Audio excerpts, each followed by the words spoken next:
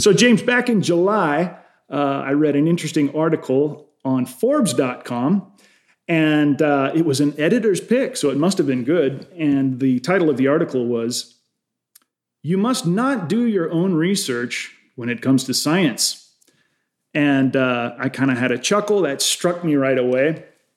And of course, the gist of the article was, well, look, all of us normal people, we have jobs, we got families, wives, responsibilities. We couldn't possibly have enough time to research the important issues, especially concerning medicine. And so therefore, you need to defer to the experts. After all, I'm not an epidemiologist. So, okay, sounds reasonable. Can you find any flaws in that logic? I can find a few, and I will encourage people at this point to go watch the video that I did on this subject called "Don't Do Your Own Research, Propaganda Watch," where for my regular Propaganda Watch series, I delved into this article. And not to perform a performative contradiction here and tell you don't look at his article, because of course I think you should. You should research. You should study things for yourself. So I have a link in the show notes for that video, not to Forbes, which clearly wants the clickbait rage click. Hey, what's he talking about? Click.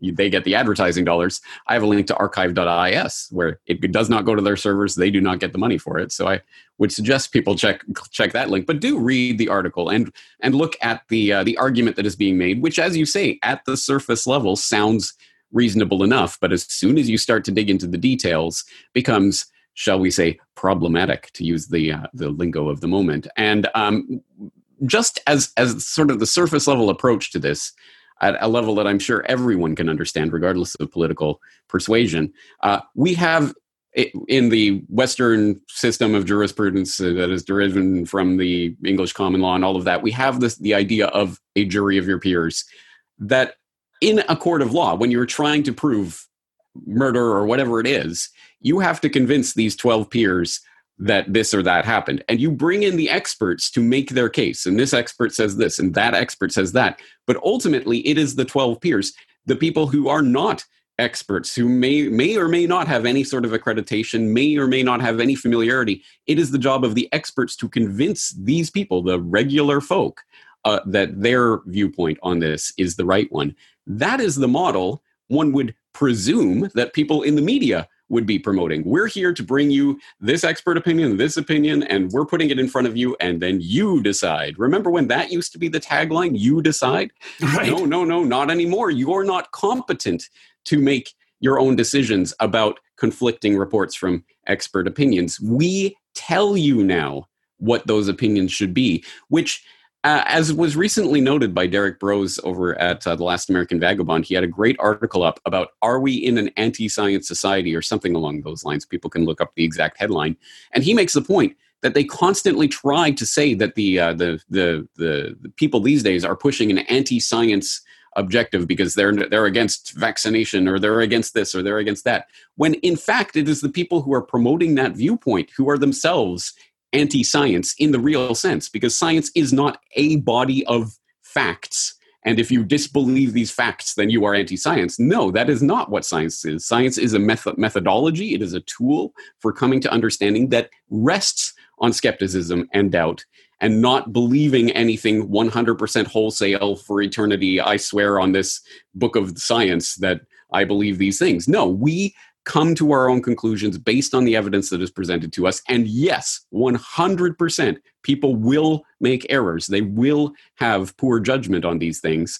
But that, so be it. That is freedom. People will come to erroneous conclusions, but that is actually how we progress. We build on mistakes of the past. That is what science is actually about. So media telling people that they must believe the experts that we select actually puts the media in the position of being the god emperors of this universe of science that they're trying to promote, because they get to decide which experts you should have to listen to and which experts you shouldn't hear at all.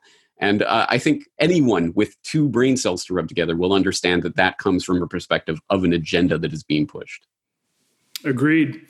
After I read the article, I just jotted down 4 quick points on why I thought, well, no, you can't just defer to the 7 o'clock news experts. And if I could run through each point, and then you could say, I agree, disagree. Number one, the experts can be wrong, as you just said, right? Yes, exactly. Number two, the experts serve other interests besides the public interests, mainly their own financial interests. I mean, is that the only thing I would quibble with that is mainly. Some may be purely financially motivated or mostly financially motivated. Others might have other motivations. But you are right that, again, there is no such thing as an objective viewpoint in science or anything else. And everything is a question. Well, I mean, it does in our system as it works today. It does rest on funding. So who is funding this study and why and for what purpose and what results are they excluding, et cetera? As you say, the excluded context is manifold. Right. And can there be any better case example of expert opinion that might be influenced just a bit by financial interest when it comes to, say, vaccines and the new COVID vaccine coming up? Yeah, exactly. Of course, the pharmaceutical companies literally have a vested interest in promoting a certain line on vaccination safety and efficacy. And anything that goes against that is literally against their bottom line. So do you think they would fund studies that are showing problems with their safety and efficacy? Of course they would not. Would they spend money in terms of just marketing, in a sense, to denigrate people who are denigrating their product? Of course they would. Any business would do that. But that's exactly why we have to know the business interests, and there has to be disclosure of those kinds of financial ties as part of the general public's ability to understand these experts and their motivations. Right. My third point is there are experts out there who might not be getting on the 7 o'clock news, and one group of experts might disagree with another group of experts. So who do we choose? What do you think about that point?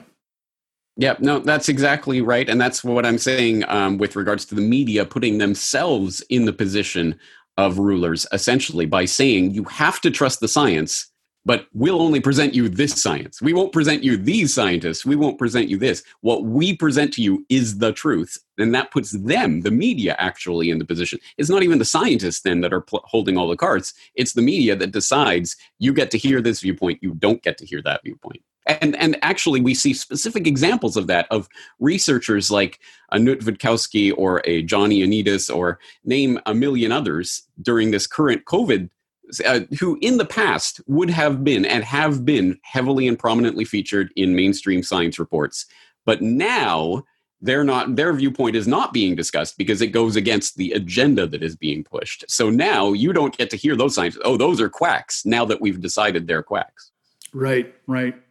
My fourth and last point was that even the consensus experts themselves, forget about the other experts we're not allowed to hear. The consensus experts themselves contradict themselves.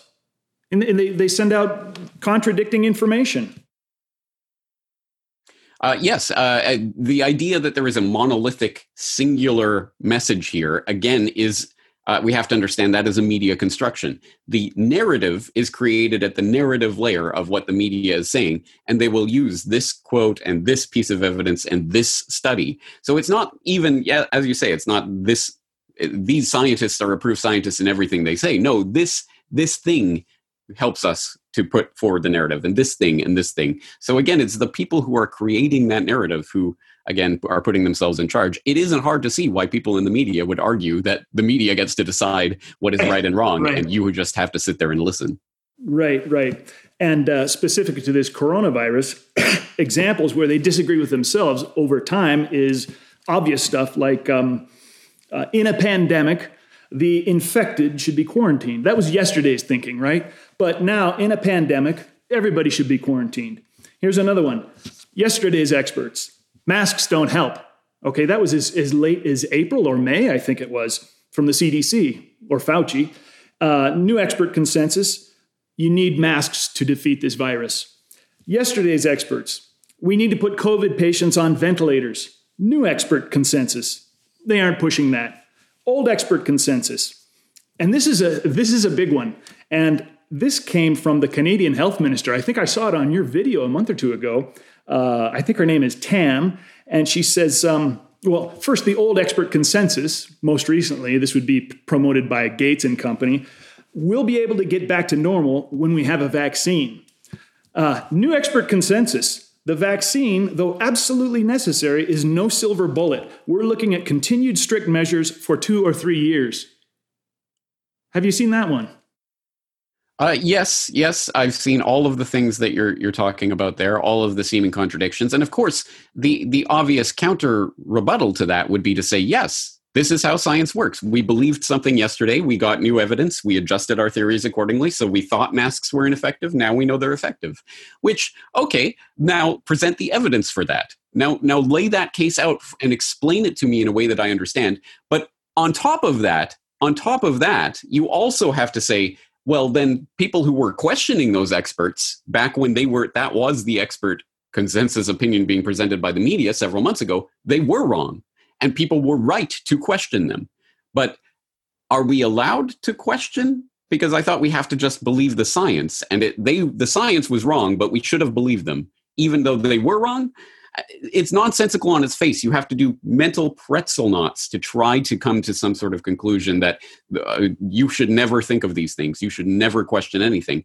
Anyone who tells you never question anything is, by definition, I would say, your enemy in some sense, your intellectual enemy at the very least, and should be treated as such. My message, accordingly, has always been and will always be to do your own research quite explicitly. Do not believe what I'm saying. Please look at the sources. And that's why I always list the sources on everything that I do. And actually, I gave a talk on that concept of open source journalism several years ago at the FOSSA conference in France. And in that presentation, I highlighted how back in the day, the New York Times, you could go to their website and you could read an article on their website. Wow, we're living in the future world. You can read articles on the web. But you could read through an entire article. There would not be one hyperlink to any information. And fast forward to 2013 or whenever I gave that talk, and you could go to an article and you'd find maybe one or maybe two hyperlinks in an article, but it would just be linking to other New York Times articles. Yes. Of course, it wouldn't be linking to the source documents. They would write entire articles about this document that was just released by the government, or this new study, but they wouldn't link to the study. They wouldn't link to the document, again, because they want to be the arbiters of truth, and they do not trust you poor plebs, with this valuable information that only we can read and interpret. Oh, that reminds me of recently with one of my relatives. I have a West Coast family, so I don't talk about this much. But at one point, I said, "Okay, I've read enough. I've seen enough. I should send them the best article I've seen on this COVID situation." And it came from a University of Oregon professor, and it was chock full of references and hyperlinks, and all to doctors, researchers, institutions, universities. And I sent it. And my relative sent me back something, and he says, that guy's just armchair quarterbacking. And look, take a look at this. And it was a 40-minute talk by Bill Gates with no hyperlinks, no references. When I read the article, it took me about a day and a half to say to myself, I wonder what Corbett thinks about this. And wow, was I happy to see it took you like 3 days to make a 25-minute video on it. It was great. And I said to myself, as a supplement to that, I wonder if we could talk about a couple instances, historical instances, they could be distant or recent, where we've really shot ourselves in the foot by just believing the experts.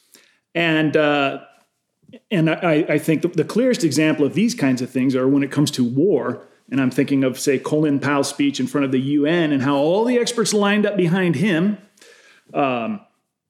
Interestingly, there were a few experts that weren't lining up behind him, but suddenly they didn't become experts anymore. And I think of Scott Ritter, and I think of who was the general? Norman Schwarzkopf himself.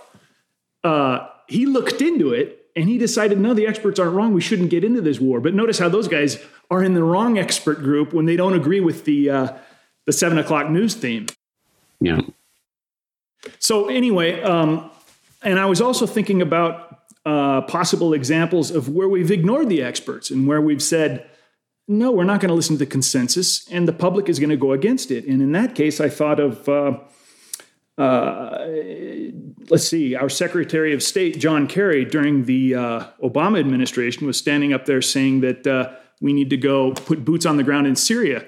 And there was actually a public outcry against that one. So in that case, we didn't listen to the experts. We ignored them, and for our own benefit, I think. Can you think of any other examples in medicine, in war, in, war on drugs or something, where listening to the experts is really, or has really been the wrong approach? I mean, there's lots, right? Yeah, there is. In fact, my mind boggles at thinking of really any of the work that I do that doesn't in some way address this very question. I think everything that I do is based on this. But of course, we have to make the little asterisk and stipulate that when we say experts, again, we are talking about the certain approved experts that are, at least in this particular case, bolstering a particular narrative that's being used to forward a particular agenda, and to then thereby exclude any other expert opinion. And I personally have developed an aversion to that word expert. That is not to say that there are not authorities on certain subjects who have spent their entire lives delving into it and know it a lot better than other people. But expert is generally a word that is used simply to turn people's brains off and to stop them from functioning. So as you say, I think the most obvious examples and the most pressing examples are the ones that have led the nation, whatever nation you happen to be in, into war, time and time again throughout history. Those have generally been, for at least the last couple of centuries, the result of outright lies, specifically because, of course, back in the day, you could just have a king issue a proclamation, we are at war, and you're at war. But in some sort of democratic society, however loosely or tightly you define that, you have to motivate the public for war. And the only way that can be done is through some version of war atrocity propaganda, false flag terrorism, something along those lines to make the public believe that their enemy is a vital present threat that's here right now and we have to go after them. So my examples that I would bring up in this context would be something like the Gulf of Tonkin incident, which we know now 100% from NSA intercepts and others, the second incident at any rate, did not happen. And yet that was at least the trigger for what became really the Vietnam War, the escalation of that war at any rate. And we know that was a cynical lie that was being forwarded by McNamara and others that knew that the incident they were talking about didn't take place, but that was just the fig leaf of justification. Again, people, unfortunately, with these types of things, we run into the wall. Yes, of course, do your own research. But at that time, in 1964, what kind of research could people have done? Because the intercepts and the NSA analysis, that was all behind the wall of secrecy.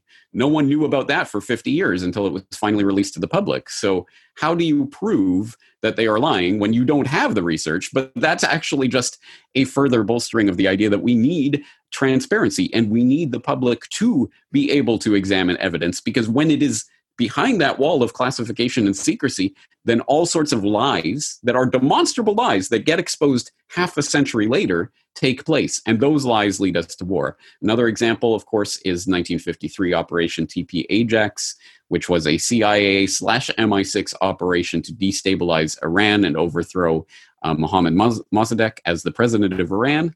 And we now know that it has been long known, but it was finally confirmed, shall we say, by the release of CIA documents back in 2013. Obama gave a speech about it. Yes, we went in and we overthrew the government of Iran. It was on the record. And as I covered recently on my program, just in the past couple of weeks, there's this new documentary that now confirms MI6 involvement. Again, not that we hadn't known it, but confirms some of the names, dates, and places of MI6 involvement in that operation. That, again, the public is fed a certain story. The real story is happening under a cover of secrecy because the public cannot do their own research in these cases. This is, once again, why transparency needs to exist in a number of important facets and ways. And another example, in fact, of how the media responds to this, I included the mention in that video on Don't Do Your Own Research about Chris Cuomo on CNN saying to his audience, it's illegal for you to hold these stolen WikiLeaks documents, but it's okay for us, the media, which of course is 100% false. It is not illegal to have WikiLeaks documents, to download them. They are out there now. It is not illegal to own them. But the media wants you to believe that you literally cannot even look at these documents. Only they can look at them and interpret them for you. And that, I think that is just such a window of insight into the way that these people operate and their mindset, which again is that the media will control the narrative and they will tell you what to believe. Yes. You know, an interesting thing is in some cases, like you could say, okay, before 1995, 1996, how did we find out the information we needed to make a correct choice about whatever war the U.S. is going to get into? And I guess now we don't have an excuse, right? We can search for ourselves. But even when we learn new information, sometimes they still try to push a different narrative. And I was one of the things I was thinking about where we listened to the experts and we got bitten for it was the war against Spain, the U.S. war against Spain.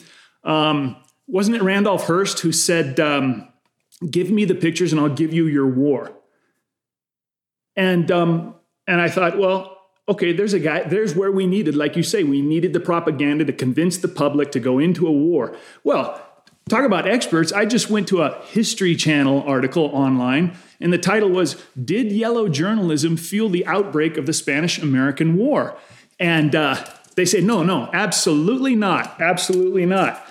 And it begins, "No serious historian of the Spanish-American War period embraces the notion that the yellow press of Hearst and Pulitzer fomented or brought on the war with Spain in 1898, says Joseph Campbell, a professor of communications at American University."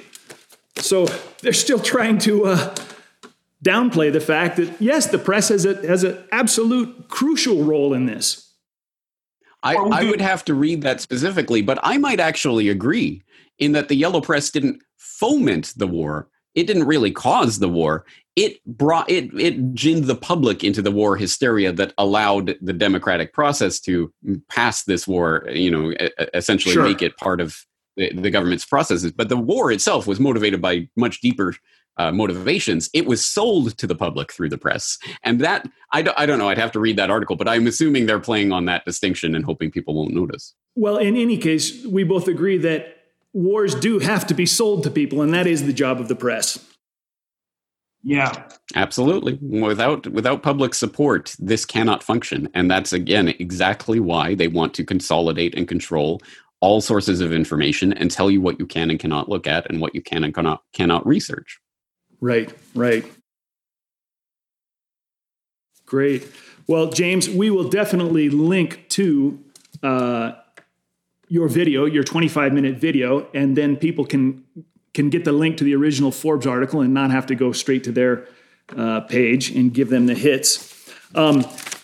Just to finish up here, a year ago I did an interview with Scott Horton, and I finished up with this thing I call YNP10.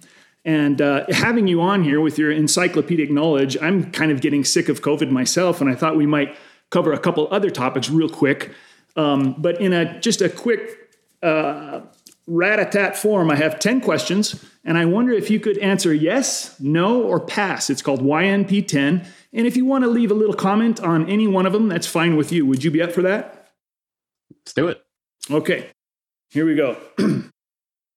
Number 1, did Jeffrey Epstein run an extensive blackmail operation using underage sex slaves? Yes. Number 2, would the U.S. and the world be better off if anyone connected to Jeffrey Epstein was barred from positions of power and influence? Yes.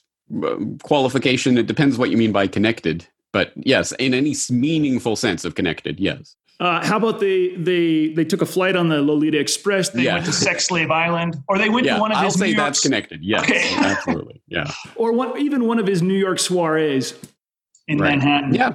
Yes. Yep. 3, Google may be worse than useless for finding the truth, but wouldn't you say we can count on honest and untainted search results from DuckDuckGo, Start Page, etc.? No. Why not? Because I don't think that search, there is no such thing, I think, as meaningful, unbiased search. Unless you are simply returning based on keywords, the number of times this keyword pops up in the search results or something, that is the only objective, unbiased way to form search results. So, and that's useless because then people just start gaming it and start putting all those, putting the words on the screen a million times to make it pop up in the search results. So you need some sort of algorithm that will shape and rank certain things higher and lower. So there is going to be a bias in search results, which is why I think the answer is not DuckDuckGo or Startpage or Bing or whatever, Swiss Cows or CRX. No, it's every search engine. You compare results and hopefully come to a better triangulation of the search results you're looking for. Got it. This is a tough one. You might have to be careful. Should homogenous Japan be punished with sanctions for not accepting more refugees from war-torn developing countries such as Syria? No. Punished by who? No. Yeah, that's an obvious one for me too. 5, do you think Assad purposefully and repeatedly gasses his own citizens? No. Okay. 6, do you think Iran is itching for a fight with the U.S. and simultaneously plotting to, quote, wipe Israel off the map? No. 7, do you think that since Venezuela is an economic basket case and suffers under corrupt socialist rule, a coalition of free countries led by the U.S. should invade and spread some democracy down there? No. Okay. 8, do you think that in the minds of the powers that shouldn't be, it's really truth that needs to be suppressed and banned, not lies? In the minds of the powers that shouldn't be? Yes. Okay.